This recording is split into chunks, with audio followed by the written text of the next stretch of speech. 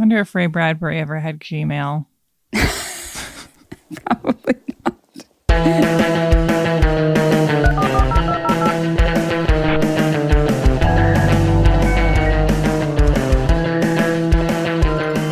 Imagine a world where every word ever written could be viewed instantly in your home via an information superhighway. Internet is that massive computer Right. network, the one that's becoming really big now. Call now for your free America Online Startup Kit and get free software and 10 free online hours. It's everything you need to get online. Welcome. You've got mail. Hello, I'm Sarah Marshall. Welcome to You're Wrong About. Today we are talking about email with Anne Helen Petersen. I realize we've talked about some scary topics on this show, but this one leaves them all behind, to quote The Princess Bride. The question I really wanted to answer in this episode is, how did a technology go from something exciting and fun and seemingly something that would allow us to connect and communicate more with people turn in a mere 25 years into the rest on the machinery of all of civilization? Sorry if that sounds dramatic.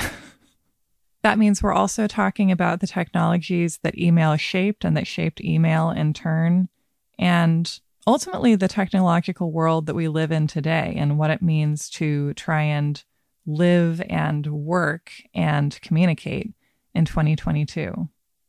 Anne Helen Petersen, my guest today, is a writer, public intellectual. She writes currently the newsletter Culture Study, which is one of the few things that I am happy to receive in my inbox. And I thought she would be the perfect person to talk us through this strange, scary, ultimately hopeful story of technology and work and the future we have to try and build. So I hope this episode gives you a feeling of relief if this is an area of stress for you. And if you're waiting on an email from me, I'm very, very sorry.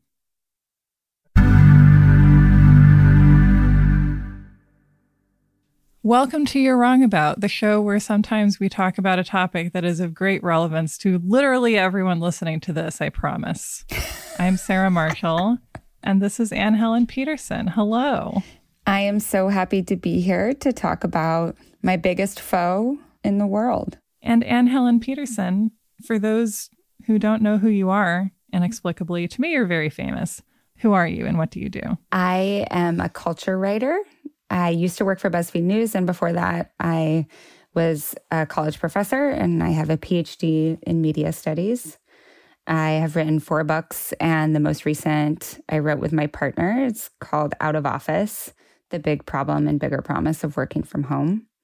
And the only thing famous about me that I feel like you would really appreciate is, like, 3 days ago, Josh Charles retweeted me. Yes, I appreciate that so much.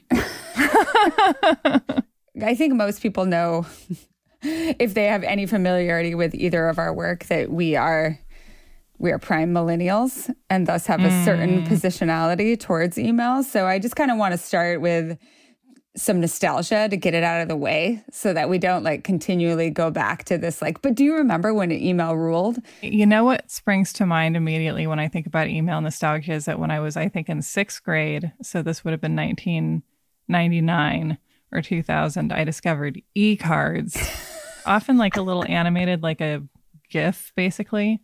And I remember sending one where the theme was conga rats, like congrats, but it was little rats in a conga line. They had like small animations and they often played like 8-bit sound. Yeah. I feel like the two concepts that the internet, certainly AOL was sold to us on, as I recall, it was like, you can talk to anyone in the whole world at any time, and you can shop at any time. Depending on where you lived was like a massive bonus. Like changed our worlds. But did you like flirt on email? I think probably I was flirting on email like 10 years before I was flirting in real life. Yes, 100% same. Yeah. I am an elder millennial. So I was born in 1981 and I was a senior in high school when you were sending Conga Rat emails. But I started using email actually when I was in junior high because my mom taught math at the local college. We had like a book that was the Internet for Dummies, essentially. You know, those like, I don't think it was one of the standard yellow books, but it was along those lines. It taught you about like, what is a BBS? What is an FTP? What are listservs? Like all these ways that people navigated the internet before we had search engines.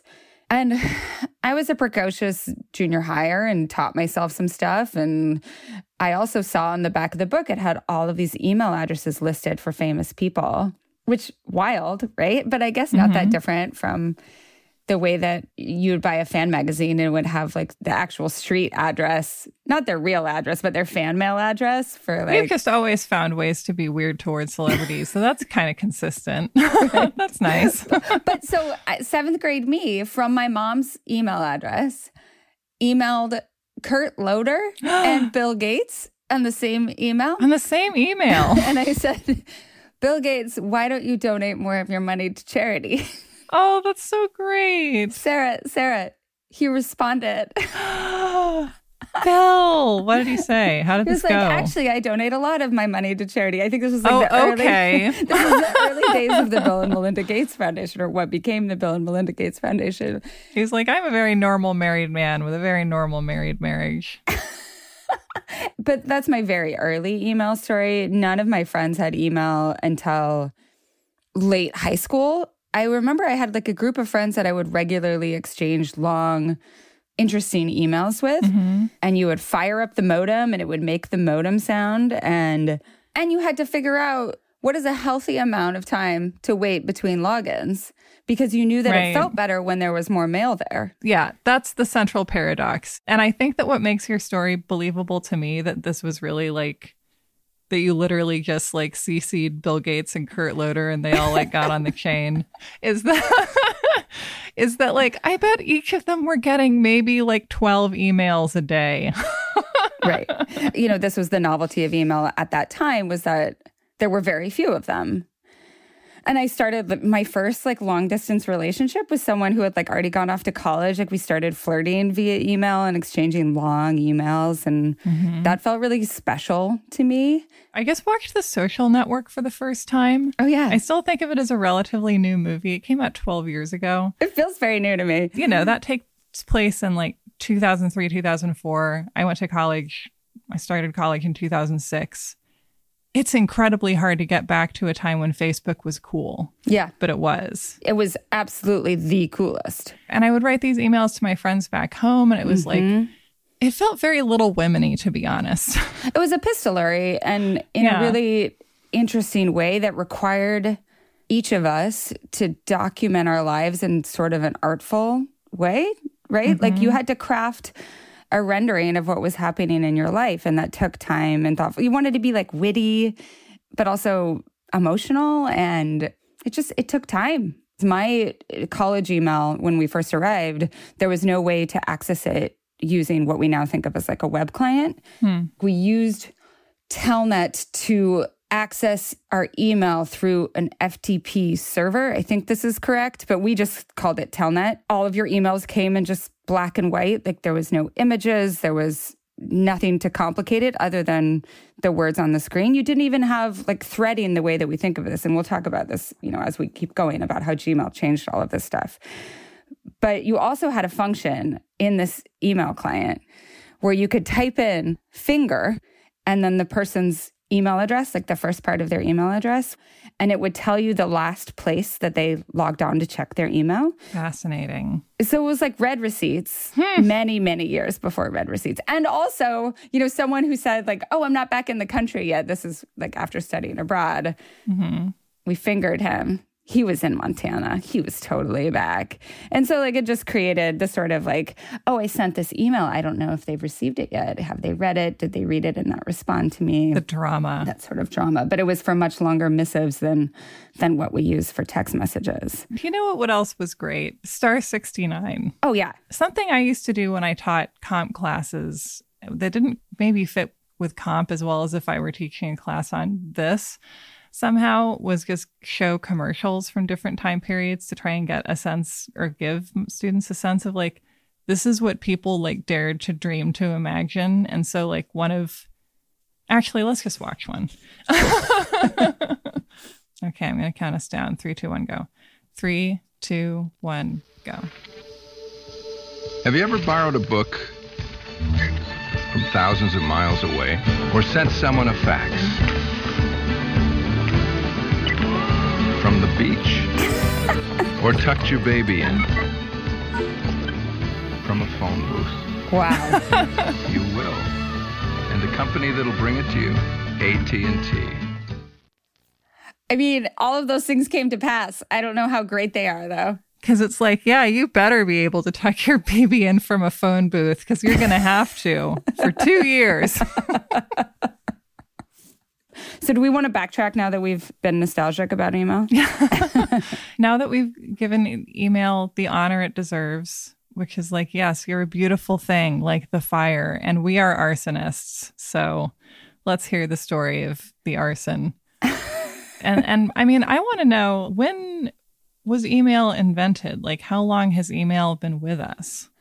The way that the development of email is generally narrativized is that it starts in the 1960s and was only available to people to like essentially send a message to other people who are using the same computer. Mm-hmm. It was effectively the same as like leaving a sticky note on the computer itself. So like, why invent it? Right. I think there was one of those things where they were just like, how do we experiment with things that this computer can do? In 1971, this guy named Ray Tomlinson is generally credited with inventing networked email and something called ARPANET and using the @ sign so that it would teach the computer to how to guide the email to the server. Throughout the 70s and 80s, it was really something that was used, essentially people who were interested in tech, but then also people who worked for the military, people to some extent who worked in governmental agencies, people who worked in education in some capacity, higher ed. But I don't think that it really caught on in any meaningful way outside of those parameters until the development of AOL. When I think of the beginning of the internet for me, I think of AOL because that was how my family first got the internet. To me, the two key things about AOL was that it was a user-friendly way to access the internet, and that was how it was sold. And as far as I can tell, it really did work. And like normal adults and old people and kids could navigate it and were very enthusiastic about it. Also that AOL sent you floppies and eventually CDs with new versions of the software, like once every 25 minutes. It was incredible. Yes. And they always promised 10 free hours. That's right. Yeah. And then you could stop and then you could do your trial again. Right. Good old AOL. If you had a PC at home in some capacity, which was not something that most people had for a long time, but if you did, you could load this on there and you could monopolize your family's phone number for hours on end and like really piss off your parents and access this other world. And part of it was email and part of it was the chat rooms and part of it was like dinking around in these weird spaces for sports and entertainment and all that sort of thing. But what starts to happen around the late 90s, and I think it was less of a thing for us because we were younger, but you start to get what we think of now as spam, and you also start to get mass emailing. So the way I want to think about email, like as we progress through this conversation, it's not that email in and of itself has ever changed, right? Like it's always just a way to communicate digitally. It is electronic mail, but its function has changed. Where it can travel has changed. The way that we think of it in our lives and within this larger sphere of work has changed. Like all of these other characteristics, contextual things about it has changed. And so we can kind of look at these various shifts as ages of deterioration in terms of our relationship to email. Great. And so the first one happens when people realize that they can direct market at an incredibly low cost. When does that happen? Really early, I bet. Yeah, well, people were using email as listservs, right? As like user groups very early on. especially around fandoms. Like if you look at the history of any of the long-term fandoms around, say, like Star Trek or Star Wars or whatever, like they had these really rich listservs and user groups where people made meaning around these texts in, I think, really pretty interesting ways. I asked online actually earlier today, I said, if you were born before 1980, when did the feeling of email begin to change for you? And one of my friends, Siva, who is a media studies professor at UVA, he said that it changed for him in the mid-90s when his like discussion Usenet board around Melrose Place, which was dominated by graduate students, got dominated by high school students. So that changed the character for him. For me, like my formative high school experience was being part of the Newsies fandom on fanfiction.net. Yep. Fandom is just clearly one of the most vital forces in the universe. Yeah. Yes. And it has such a long history too, but was facilitated in such meaningful ways by you being able to find other people who liked Newsies, because exactly, I never would have found other people who liked the things that I liked living in my small town. Right. In order to find people in real life who like Newsies, you have to go around advertising yourself as someone who likes Newsies, which is not the hardest thing to do, but it's still pretty hard when you're 15. But it's easy if you have this like locating beacon on the internet. Which is also, I guess, how the spread of white supremacy works. Like, yes, the way radicalization on the internet works, there are similar forces to the way deepening your interest in something that will work out to be really positive for you will happen. The anonymity of it and the idea of like suddenly finding yourself in a crowd of entirely like-minded people. Anything that I think of in my life as like a technological advance, I then think of all the ways that it has been used in destructive ways too. I mean, it does make me think that like the story of email really begins when Prometheus stole the internet from the gods and then brought it to humans. And the gods were like, foolish Prometheus, they cannot be trusted. So if you're a marketer, you are trying to get your product in front of the eyeballs of people who would buy it, right? Mm-hmm. And what you would do before is you would make literally thousands of mailers, and you would pay for bulk mailing, which is very expensive, and you would just send them to people hoping that they don't end up in the trash in any capacity. You are getting an incredibly low return on your advertising dollar, but there aren't a lot of other options. I mean, you can advertise in the newspaper and magazines, that sort of thing, but if you want to do direct marketing, your options are small and expensive. Mm-hmm. But if you figure out how to get people to give you their email address if they buy from you, and now with all of those other email addresses that they have, they can send the same thing that they would have printed out and page posted on to every single person. And then everyone sees the sweater. So if you read, like, there's a bunch of histories of email written from the perspective of mass marketing that look at this late 1990s, really early 2000s period as like the beginning.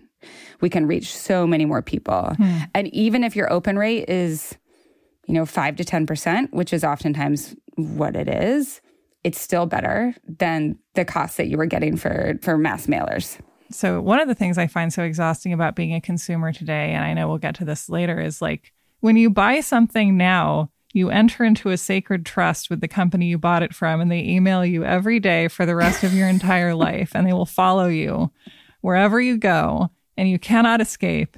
The way my attention is being preyed on by everything that crosses the threshold of any of my inboxes, basically any email I get, I start internally screaming. Like no one has more consistency in my life than West Elm.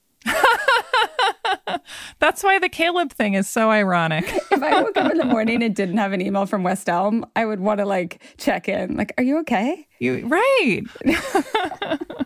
But it wasn't always that way. When marketers began to figure out that email could be a real site to connect with consumers is when the inbox begins to overflow. The other thing that happens during that time, around this time, is you start getting more and more forwards. This was something that I remember getting early on, was and how misinformation spread. Like someone's grandma almost got abducted at a Home Depot parking lot. Or what used to be chain mail. Yeah. Chain mail, for those who are not familiar, is operated through the actual mail, and you would get a letter from someone who was part of it, and it would say, you need to send this mail on to 20 people. And sometimes there would be like some sort of scam involved. Yeah. But most of the time it was like, say where you're from, and let's see if we can get this letter to all 7 continents. And that crossed over into email of like, forward this, and if you don't, your house will self-destruct or something like that. And it becomes so stressful to maintain when you have to save your house from exploding 3 times in a morning. And when like your grandma follows up to say like, did you get that forward that I sent you? Just checking in. I remember an email going around. It had to have been in 2003. So I would have been in 10th grade. And a friend of mine who was also in 10th grade called absolute bullshit on it, which I love that I was friends with such critical thinkers. Because at the time I was like, this seems nonsensical, but like, I don't know. But it was the one, I'm sure you got it, that was like, men are preying, and it was like either implicitly or explicitly men of color are preying on women who wear overalls and have long ponytails. Because if you have a long ponytail, they can grab you by your ponytail and get you in the van. So don't wear a long ponytail.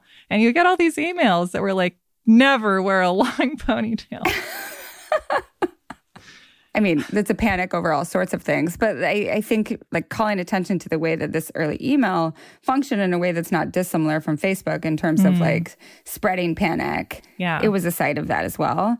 But it still was not overwhelming. And that shift really happens with Gmail. And that happens in 2004. And Gmail also used to be cool. What the heck? Gmail used to be exclusive, which is something that I think people forget. So pre-Gmail, people access their email primarily through a local server, like whoever they got their internet through. And it was slow and clunky. AOL. Or they had Hotmail or Yahoo. And it's hard to remember, again, that those services were really slow. They were clogged with banner ads oftentimes, which were slow to load. Like if you clicked into another one, it was weird. And they also did not have threading. And this is so fascinating to try to return to this time before threading. So like every time someone replied to you, it would be a separate email. It's fascinating to me that I have no memory of that. And that must have been how I communicated for like half my life. And it created more email in theory, right? That you have like a separate email for every single reply. And yet, I bet it's like an impulse buy rack. If you're just like, well, it's already this endless ongoing email. So just like, so it changes the nature of the conversation, I guess. So do you know how Gmail was announced? No. So do you know how Google just generally has April Fool's jokes? I feel like I know so little about the lore of all these scary guys who control our lives.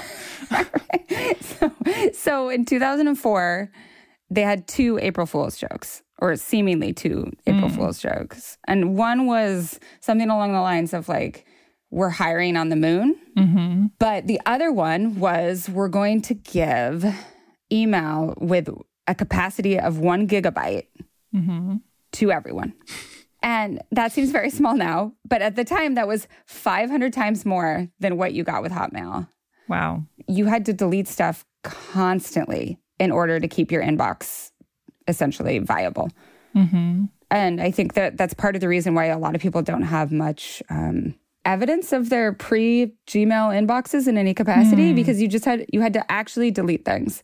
So I have a bunch of emails that I printed out. I have physical copies of emails from my college years because I wanted to remember. Yeah. And because it'll be easier to write a biography of you this way. Yeah, they'll go in my archive, but like I'll keep them, closed until I die or whatever. Yeah, that's the classy thing to do. Or with like a gig of memory, it changed the way that people even thought about organizing their email. And why did Google want to do that? Why did they want to do that? So that they could search your email constantly and advertise to you. And there was pushback on this originally. They very purposefully tried to be inobtrusive with the way that they marketed to you. So there would be like the tiny little ad on the top that's like, if you had been emailing about concert tickets, they would advertise concert tickets to you, but not in a banner ad. This is like if someone's doing a Cyrano de Bergerac on you or whatever, where they're like, they've done all this research on you, but they don't want it to be obvious that they're secretly learning about you. But they're like, well, I was going to the Bluegrass Festival on Saturday. And you're like, oh, I love bluegrass. What a coincidence. I feel very secure with this email platform. Yeah. Yes. Well, it's the way that I think the erosion of privacy works in so many cases that there was pushback against this for several years, that people were like, it's creepy that you're reading my email. And then like Amazon, like search, like all of these things, people gradually became accustomed to, oh, well, I'm better marketed to now, so I'm okay with giving away my data in that way. I wonder if Ray Bradbury ever had Gmail. Probably not. He probably did. He was probably like, well, it is the fastest, everybody. When did you switch over to Gmail? I remember getting it in probably 2005. And I remember it was when, I don't know exactly how this worked, but I had a friend who for some reason had a finite number of Gmail invites. And you had to like get one from somebody. And so I got one from her. And so it felt like finding a dragon egg or something. Yes, this is totally how it was, similar to early Facebook in some ways, except for older people could get in on it. You know, some of the very early invites were auctioned off, and people wanted that sweet, sweet Gmail so badly that they would pay many thousands of dollars. Isn't that incredible to imagine now, right? It's like, please give me the email. I mean, people would do that today too. People are. Yes, they would. Anyway, moving on. And so when people lose any sort of restrictions on the amount of email that you can send, or even, you know, if you're a marketer, you had to tread that fine line of like, if I send too many emails, it's going to take up too much space and the person's going to try to unsubscribe to my email list. But now that their inboxes are what felt like infinite, it doesn't matter how much I send because they can just archive those things. Metaphorically, it's like before everyone had this nice little house they lived in, just a little bungalow. And that was where you could put all your stuff. And the amount of digital stuff you could have was just limited by that size. And then one day everybody was given a mansion. Yeah. And at that point, you're like, well, sure, I'll just take anything. I'll just keep anything anyone gives me because I have all the space. Like, who even cares? And you can get it a lot faster, too. This is another thing that I didn't know previously, that the way that email loads on a computer, and I'm not going to try to attempt to describe it, but basically it's using a different route through the internet to load. It has to do with things called like IMAP and this sort of thing. Yeah, so it takes a different route via Gmail than, okay. It takes the direct route instead of the roundabout page loading forever route. So that means that your experience of email, especially of Gmail, it feels immediate.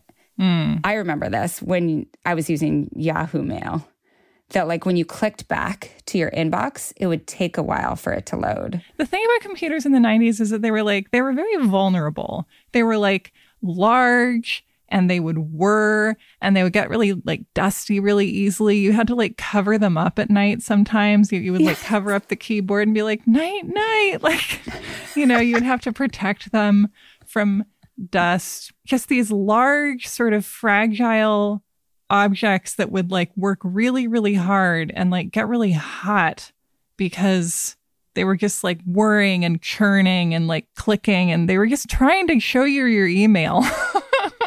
And there were so many working parts, right? Like you had the tower, yeah, and then the monitor and the keyboard, or, you know, the really, really cool Macs that came out in the early 2000s that had the like different colors. Oh my God, what a moment. It was incredible. Yeah. So the other thing that starts to happen in the early 2000s is email starts to become mobile in a way that it absolutely was not. You could have a desktop and check your email there. I remember we used to go onto campus to check our email once a day. And people had laptops, but it still was not coming with you when you left your computer in any capacity. And, you know, when I asked that question on Twitter about like, when did your experience of email start to change? So many Gen Xers said, as soon as I got a BlackBerry. Did Palm Pilot have email? Remember when Palm Pilot was huge? Miranda Hobbs had a Palm Pilot, I'm pretty sure. I think that they're all the same time. The way you would access email on a Palm Pilot or a BlackBerry looked a lot more like how I accessed Telnet email back in the late 90s. But what mattered was that it was there. And I think the fact that these devices were adopted so swiftly by particularly the American industries that are such champions of overwork is not coincidental, right? They're like, what's another way that we can force people to work all the time, even in what used to be the few interstices of their day that were inoculated from work in some way. So going from one place to another, being at your kid's soccer game, any sort of obligation outside of work now becomes accessible for colonization by work, right? That is what mobile email does. And this is even before what we think of as the modern smartphone, which allows you to browse all sorts of places and check Twitter and blah, blah, blah. Like this is just having email correspondence available on your phone. One of the concepts of organized labor is that you have 8 hours of work and 8 hours of leisure and 8 hours of sleep. One of the questions and one of the things I mean when I say like, let's talk about email and how we got here is like, did we run with open arms across a beach toward getting emails all day long and the expectation that you are going to be available essentially, if you're awake, you should be answering email? I mean, I think it's part of this gradual change. So there's this guy, Cal Newport. Do you know who Cal Newport is? He writes in The New Yorker. He's a professor. He's kind of like a enlightened business book person. He's the sort of guy that people who think they're too smart for business books are like, but Cal Newport, really good. Like one of his most famous books is called Deep Work. Part of the way that he gets a ton of work done is he does deep work. Like he spends days without any sort of email communication with anyone else. Okay, I'm into this so far. One of his most recent books is called A World Without Email. In that book, he lays out all of the different ways that we got to this overload. You know, when we talk about email, what we're actually talking about is a world of hyper communication. And email is just the tool that we have used to facilitate that strategy towards work and towards productivity. And I'm pretty on board with this argument. And I think we can talk later about some of the gendered aspects of why he is able to say, I don't do email. But one of the things he says in the conclusion to this book is he quotes this very famous media theorist, Neil Postman. Technological change is not additive, it is ecological. A new medium does not add something, it changes everything. And I think this is at the heart of the problem of email. Oftentimes we think of it and other technologies in its realm, and I would include Slack in here, other communication technologies, as just becoming faster, right? Like just a different way of doing the same thing. But it actually changes the entire landscape. The same way that the telephone changed the entire landscape of work, or the photocopier, right? Like these are paradigm shifts in the way that work is organized. But at the same time, I think that no one has really accounted for that and instead thinks of it as like, well, it should be making me more productive. Right. And I'm continually frustrated that all it does is absorb the time that I would otherwise be working. It creates more work instead of less. And to me, one of the insidious things is that it creates different expectations. I spend a lot of my time feeling stressed that people are mad at me because I'm not able to respond instantaneously to every message that I get. And like, sometimes they're not and they don't care, but like sometimes they are.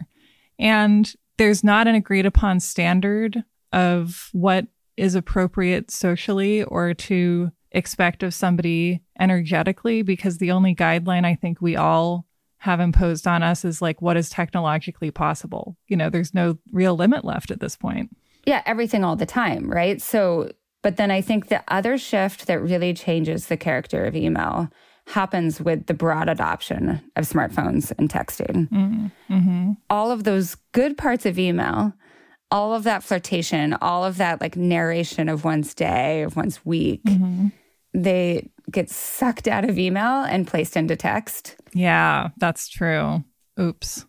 I don't hate text by any means, but at the same time, like it just it never feels special. Well, that's the thing. We all kind of know on some level that it's bad form to do something major over text because it's a text. Right. And that degradation in forms of like taking all the good stuff away. But then text also adds this other mode of communication. So the ways that people can get in touch with you proliferates. Mm-hmm. The number of texts that I send every day, right? The amount of sheer communication that I do on all sorts of like Twitter DMs, my email inbox, texts, Instagram DMs, like all, it's just coming in every single direction. Mm-hmm. And there's no easy way to filter through the urgency of different requests. And this is the other thing too, right? Like it's a flattening. Mm-hmm. And so it just feels like everything all the time. And also like it's a lot of writing, you know?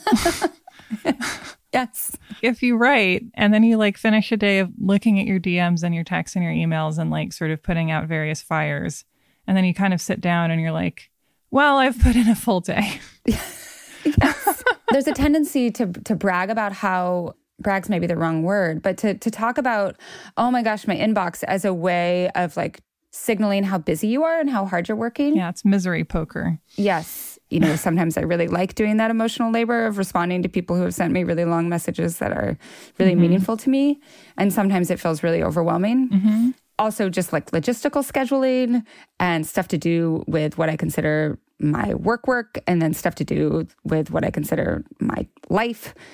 All the stuff that one has to do in one's life to negotiate the world.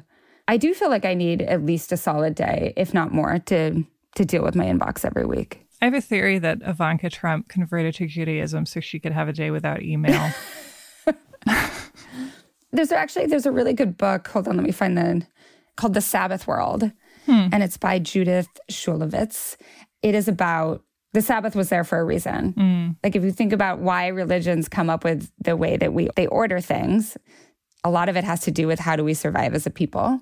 And in corporations, there is no God. There's only stockholders, and they never tell anybody to rest. And they don't care about attrition, right? Like if they can replace someone with someone else for relatively low cost, they have no stake in preserving someone from this sort of burnout that arrives from constantly dealing with email. You know, like the disaster scenario that I hear from a lot of people who are dealing with too much email is that they spend all of their day dealing with emails and also meetings. Mm-hmm. And then they spend their evenings and their weekends doing the actual work, right? Right. What was it like in an analog world? We did a You Are Good episode about 9 to 5 recently, and I found myself really thinking like, what was that like? Because obviously it sucked. Like one of the themes of the movie is that it sucks. But was there the same kind of universal burnout? Because I think to me the thing about email and sort of general communication and attention demands of this era technologically that it represents is that like there's never a break, right? Because I think it used to be, if you were doing what you do like 30 years ago, I feel like you would have like a big article that would trend and it would go in a lot of papers and people would talk about it and you would go on radio shows and you would get like a bag of mail and you'd be like, boy, howdy, this is a lot of mail. And then a few weeks would pass and it would kind of quiet down. But today it's like you do something major and you deal with a lot of communication, and the next week, nothing really happens for you professionally. So you still deal with a ton of communication because you're being screamed at by every place you ever bought a houseware from, for example. Yes. Yeah, it's a ceaselessness, right? Like It doesn't, like West Elm is still there even when you haven't published anything on the internet. Right. They're like, we don't care what kind of a week we had. We are harassing you unconditionally. You bought one bowl one time 4 years ago and you belong to us forever. I think that like we crossed another line when they put little TV screens on the pumps at the gas station. I don't like it. Not a fan. I think I deserve those 90 seconds to myself. I just want the bad country radio station. Yes, that's fine with me. That's a great ambience. No, but this gets at something else, though, I think, in terms of like all the information all the time. In the way that work has changed broadly. And this also connects with your question about like, what was work like? Yeah. And the character of work has changed so much in part because of stockholder value and the way so many businesses sloughed off tons of labor over the course of the 80s and 90s, and then asked the remaining workers to take on the work of the workers who had left. Right? Mm-hmm. So essentially, one person doing the work that was previously shared by a lot of other workers. In the past, how it worked was that you had an assistant or a secretary to handle your correspondence. Right. Of course. When I asked this question again on Twitter, when did you change your attitude about email? Hank Green replied and said, I love email still. Mm-hmm. And I said, Hank Green, you have to tell me if you have an assistant or not. Be honest. And he did like a little winky face back. Right. So yeah, my experience of email would be pretty different if I had someone to deal with all of the worst parts of it. Well, yeah, because then it's like you have a farm, but like you're not the on-call person where it's like the calves are birthing. It's 3 a.m. Got to birth the calves. You just like, you wake up and there's a calf and you're like, I love calves. Or like, when I think about this with journalism too, have you seen Good Girls Revolt? No. It's about the history of Newsweek. Oh. And specifically in like the 1960s and 70s. Mm-hmm. It highlights how journalists at that time, all of them had research assistants who were women who would do almost all of the reporting and the researching, and then hand it to the man who was the journalist who would write the story and then put his name on the byline. Of course. One of the consistent themes is whenever you're like, wow, how does that person get so much done? The answer is probably like the labor of another person. Yes, 100%. And maybe you're amazed because they're being actively hidden from you. So in this Cal Newport book, he is always very gracious and thanking his wife for being the person he runs all of his ideas by. Mm-hmm. But also think about if he is a person who can, I'm going to say, indulge in these periods of deep work and really figure out how to live his life without email or interruption. Who's picking up that slack? Who's telling people he's not mad at them? Right.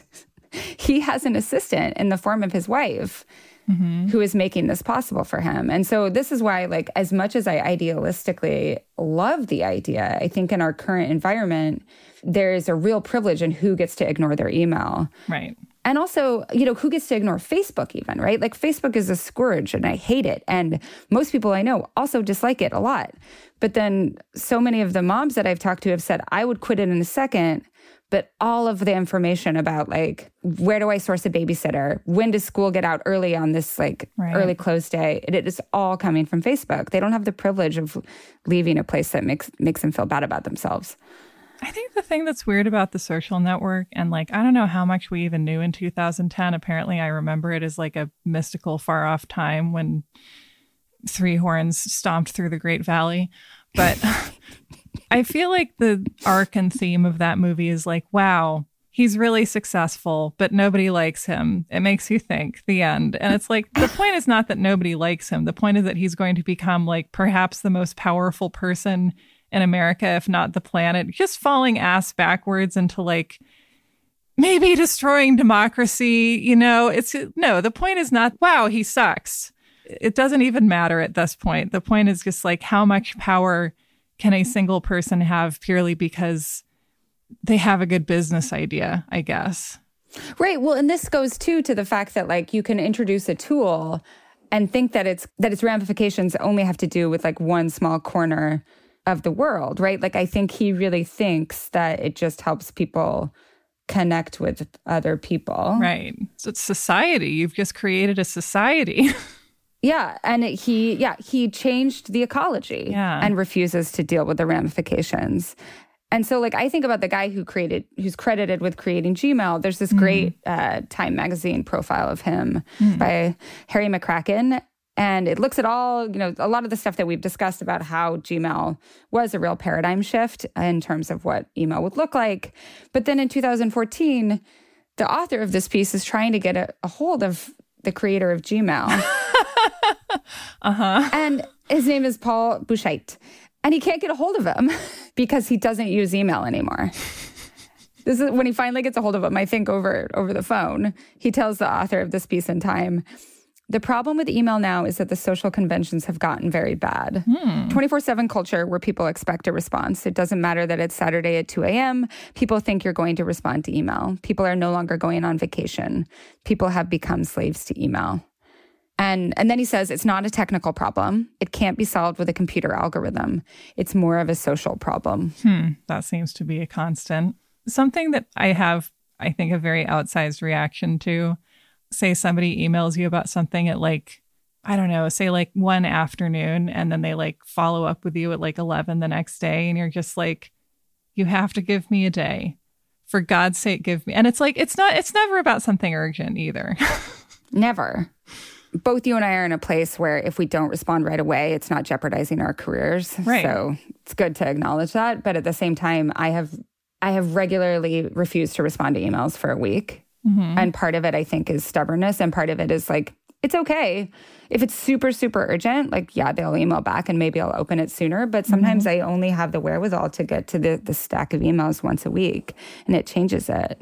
I mean, my issue with email, I was excited to talk about this with you partly because email is kind of just like one of the great stressors in my life. I think because to me, it's like come to be the site of my constant burnout around communication, which I think the pandemic really brought out in me more because it's like high effort, low reward communication if you're like interacting with most people remotely. Yep. Just on a purely math level, it's more energy going out for less energy coming in.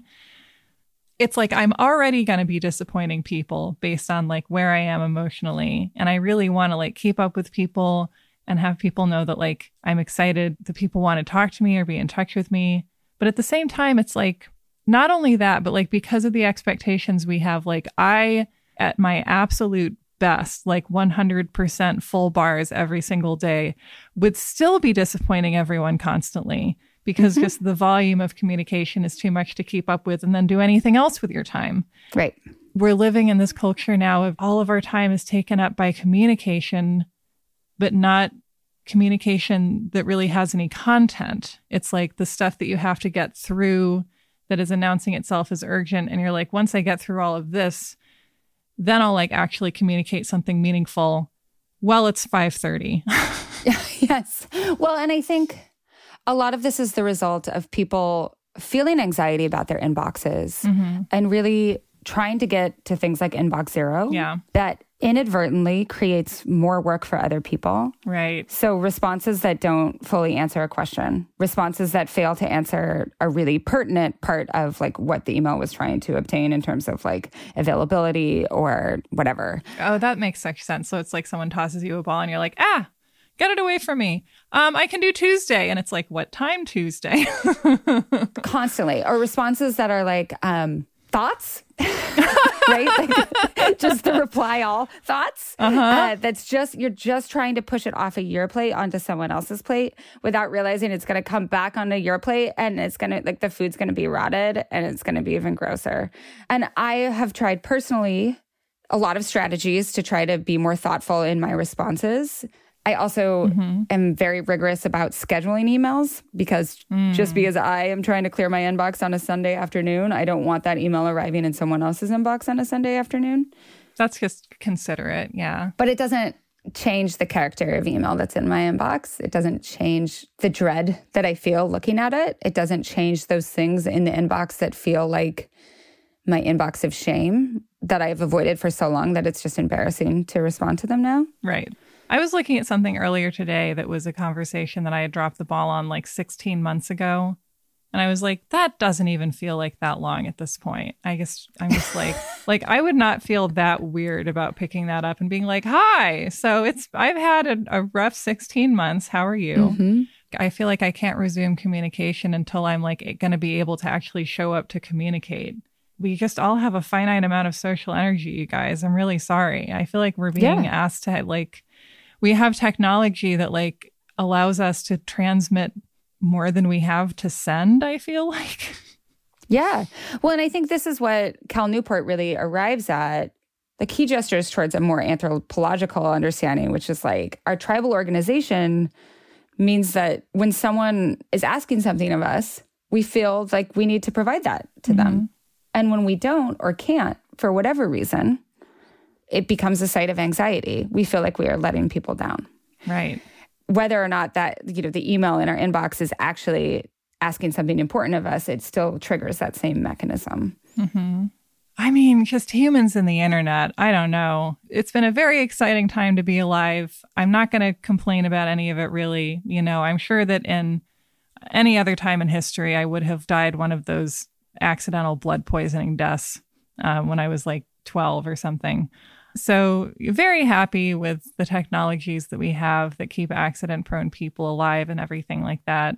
But like normal people these days who are on any kind of social media are potentially living in active communication with thousands, tens of thousands, hundreds of thousands, millions of people who they can't see or touch or be in the same space with, but whose attention is on them. That's literally impossible to meaningfully conceptualize, you know, like the fact that we're just all living in a reality that I think literally that our brains can't really make real for us. Well, and it's ironic that in this time when we are ostensibly in communication with more people than ever, more people feel personally lonely, but also really isolated from the sort of strong ties that create a safety net. Yeah. Right? Like, I think a lot of people would be like, I have a bunch of text groups.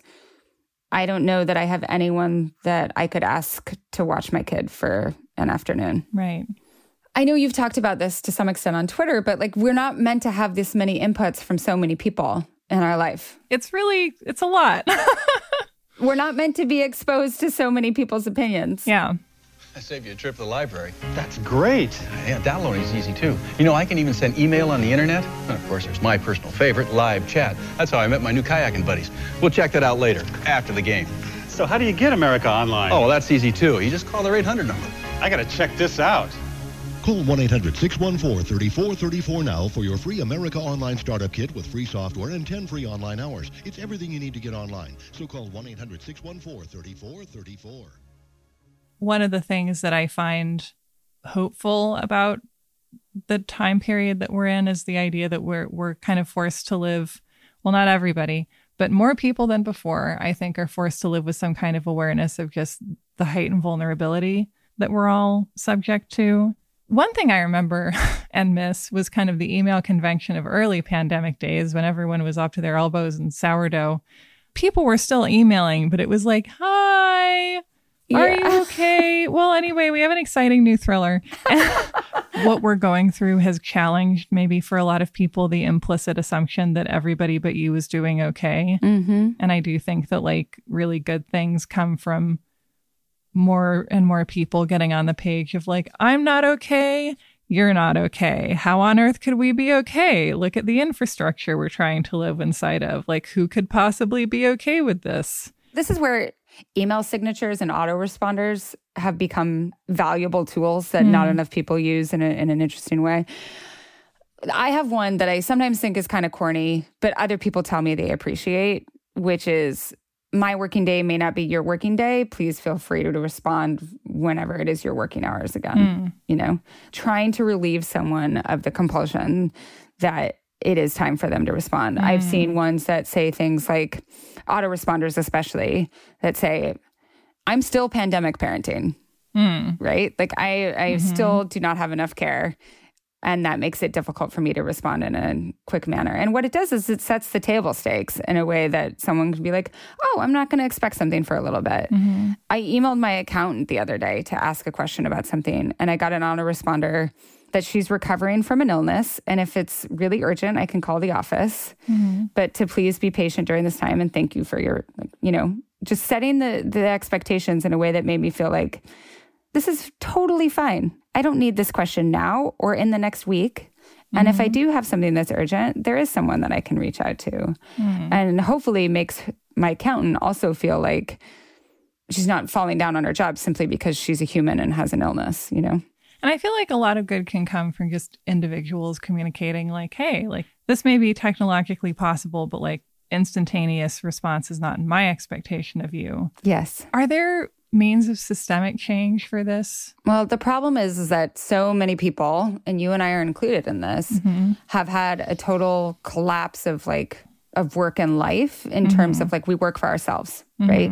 And this is, I think, going to be increasingly the norm. It's part of why we have to really rethink labor regulations. That's another conversation. It's true, because I'm really verbally abusive in the workplace to myself. And like in another situation, I could have sued, you know? You need a better HR rep for yourself. I do. My HR rep is just like, I don't know what the hell they're up to. Yeah. Your HR rep is not your friend, is not loyal to the company. But what that means in practice is that, like, I don't have separate emails for work and life. Mm-hmm. I don't have separate phones or separate computers. You can't make changes in your personal life and expect them to change if, like, you don't have those practices in place in your business life. So people, too, who, like, work for businesses in a more traditional sense, like, even if something changes in the way that their business does email or thinks about communication, they're still going to have the communication of their personal life. Mm-hmm. It's all really intertwined. So part of me wants to encourage people to do things like, you know, nuking email after any sort of PTO, where you just come back and you say to yourself, like, if that was really important, then they'll get in touch with me again. Mm-hmm. But so much of that is predicated on some sort of stability in an industry. These are things that only people who have been in their jobs and know their worth in their jobs that can do. And who have other people aware of their worth, which is really the key part. Yes. It's a sign of what, you know, the workplace has become for people, and just this, you know, this overwhelming degree of scarcity.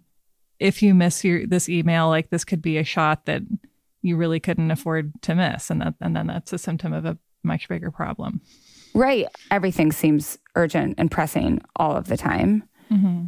And so I think sometimes people can work on that, like, with their companies, with their own families. This is what we use for SOS. This is what we use for just sending it your way. I don't expect a response. Mm-hmm. This is what we use for, I really would like to have a conversation with you. This is a nice one because this forces us to talk about our feelings and stuff, and like what we expect of communications with the people that we love.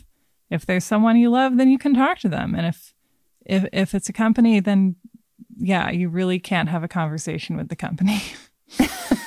But you can't with your manager, right? Right? If every time your manager does that thing where they Slack you and say, like, when you have a few minutes, just want to chat, and that sends a spike of anxiety through you, so severe, and then they don't respond back for a while, and you're like, oh my gosh, am I getting fired? Are we having to talk about my performance? Like, what is happening? And most of the time they're like, just wanted to see if we could reschedule our weekly meeting. And how can you be clear with your manager in a way that doesn't have to sound entitled? Just like, when you do that, it really creates anxiety and makes me worse at my job. Yeah. And the idea here then is, like, we need to be able to express to people who we work for, like, how we need to be communicated with, which is something that may or may not be possible in a workplace. But I think what's clear is that, like, it needs to be possible for us to not drown. Yeah. Slack terrifies me. I'm very lucky to have never had to have a job where I'm on Slack. I would die. Yeah. Well, so I had it at BuzzFeed for 6 years. It made me worse at my job in a lot of ways. It made me more anxious about my job, and also made me feel like I was in high school a lot. And it's basically intra-office messaging. Is that how you describe it? Okay. Yeah. And, like, there's a lot of things where you feel like you have to be present on it and responding things to evidence that you are doing work. So it's that sort of presenteeism, but then also performing wittiness and, like, popularity. Like, people respond to you in some certain way, that sort of thing. But also not being too much on Slack, because then you're spending too much time slacking and not working. Right. So it's another means of surveillance as well, which is always fun. I mean, the history of Slack is really interesting because it was marketed as an email killer. Oh. It didn't kill email, though. You're not going to get rid of anything when you add another form of communication into the workforce. Right. Like, some technologies make other technologies redundant. But right, it's like you're not going to kill email. Like, email has already won. It should be clear that if you invent a new means of technology, it's like, well, now just there's going to be more stuff to have to be overwhelmed by. We have electronic mail, but we still have physical mail. Yeah. We have credit cards and we can pay for things with our phones, but I still have to write checks for various things. And maybe it's where we are in this particular moment. And I think this is why millennials and Gen X feel email anxiety acutely, is because we know what it used to feel like. no matter what age you were, like even if you were 6 before it, like you still know what it was like not to have these things as part of your life and not to have screens and communication as such a constant. And then you get to this point where you can like remember back with nostalgia, but also it's something I think deeper than nostalgia. I think it's more just like, this is a massive paradigm shift in the way that humans and civilization works. You know, nobody really got to choose that. It was something that happened by degrees. And it was, I think, really largely based on this idea of like, well, we'll have better functionality as workers. So obviously this is good. And then you just keep saying yes to things. And then you look up and here we are. And yeah, what I find so insidious about that AT&T commercial we watched, it's like, imagine a world where you can travel with GPS in your car. And you're like, oh, that's nice. You can go on vacation with GPS in your car and stuff. And then it's like, or send a fax from a beach. And it's like, I get that, like, it's really great to be able to do that if you have to, like, better to be able to than to not. But also, like, it's really bad to sort of be playing this utopian. And you're like, wait a minute, Tom Selleck, why are we sending faxes from the beach? This person is on vacation, right? There was some dubiousness around Gmail originally when it was being developed at Google in the late 1990s and early 2000s, because people just didn't think there was like that much of a utility to have infinite email. Mm-hmm. But the founders got behind it. And in hindsight, people who worked on the project realized that what we thought and what worked pretty effectively was how can we impose the way that we communicate as tech workers for whom our lives are completely absorbed by work? How can we make that available to everyone else? How can we impose that style of communication on everyone else? Everyone else who isn't having their laundry done by Google. Right.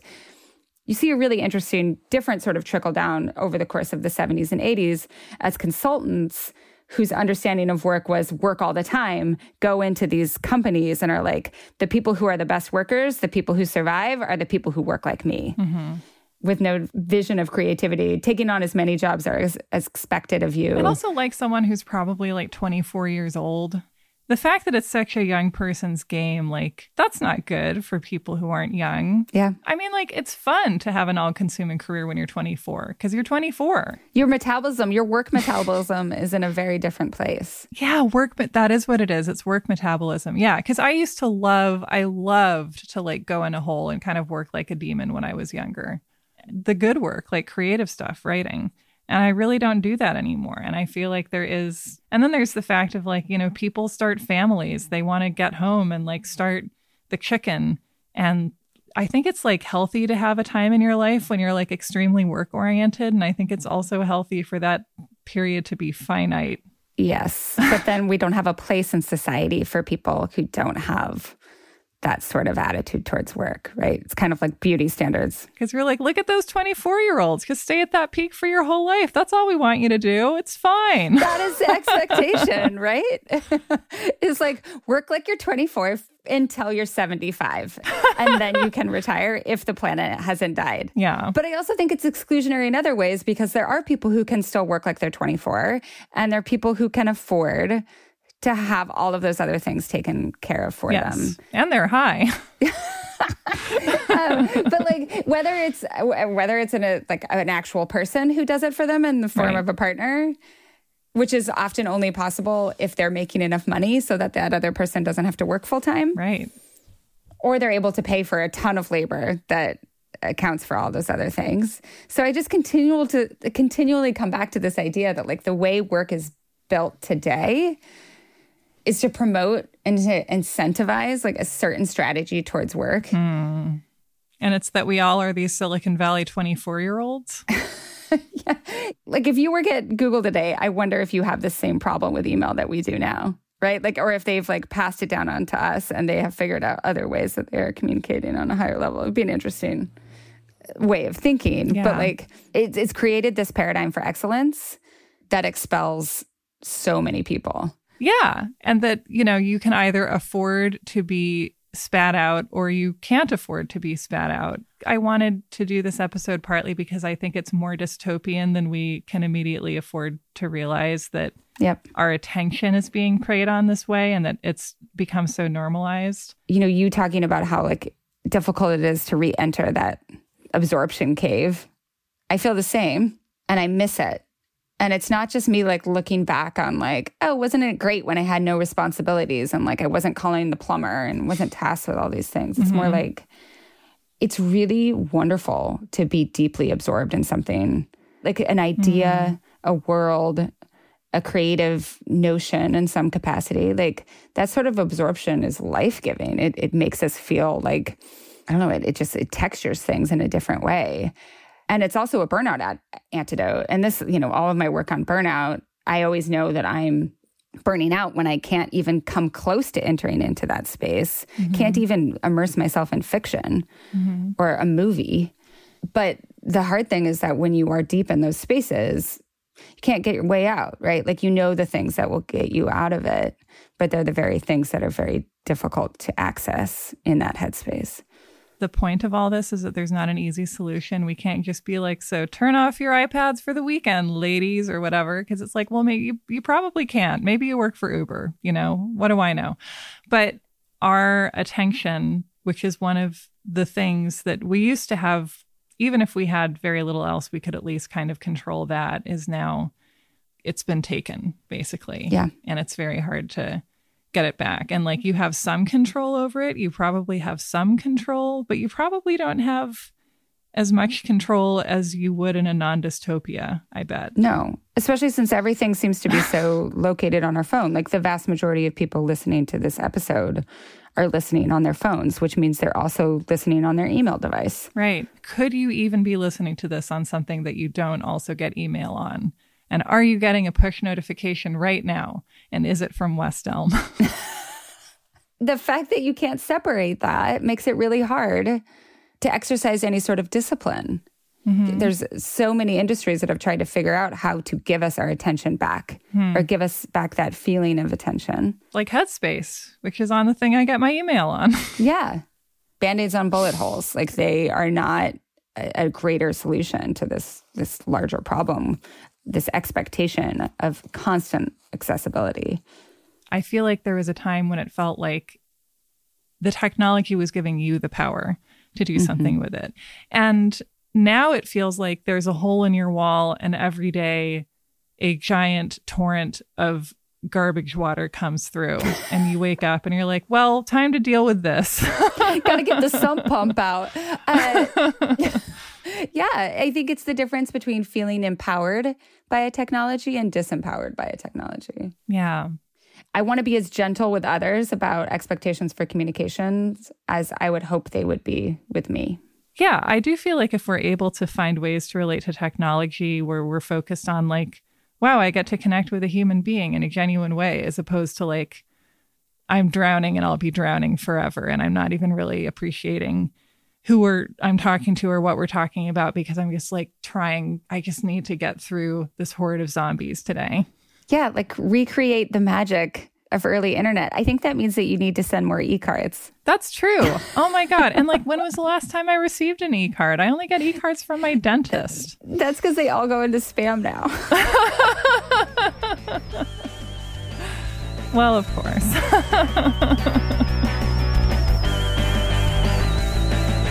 File's done. Goodbye. And that was the story of email. Thank you so much for coming on this journey with us through the motherboard and into the future. You will. Thank you again to Anne Helen Petersen. Check out her work on the Culture Study newsletter. Thank you to Carolyn Kendrick, our wonderful producer. While we're reminiscing about a time when email was fun, it's impossible to not think about my original AOL screen name, which was obviously Amore Dragon 88. And I would love to know yours. Over on our Patreon, we have a new bonus episode featuring Josie Duffy Rice from our CSI episode recently. And in this one, we are talking about how to be a psychic detective in really just a few easy steps. If this is a career you've ever been curious about, it seems to be not that hard to crack into. Please don't do it. But if you want to hear about somebody else doing it, you can do it on patreon.com/you'rewrongabout. Thank you again for listening. We'll see you in 2 weeks.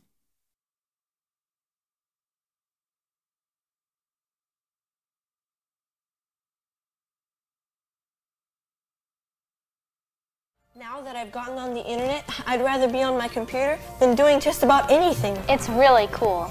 The internet gave us a whole world of exciting new possibilities. So I guess this is a story of how it changed our lives. Maybe it will yours too, with the Kid's Guide to the Internet. We're riding on the internet, cyberspace set free.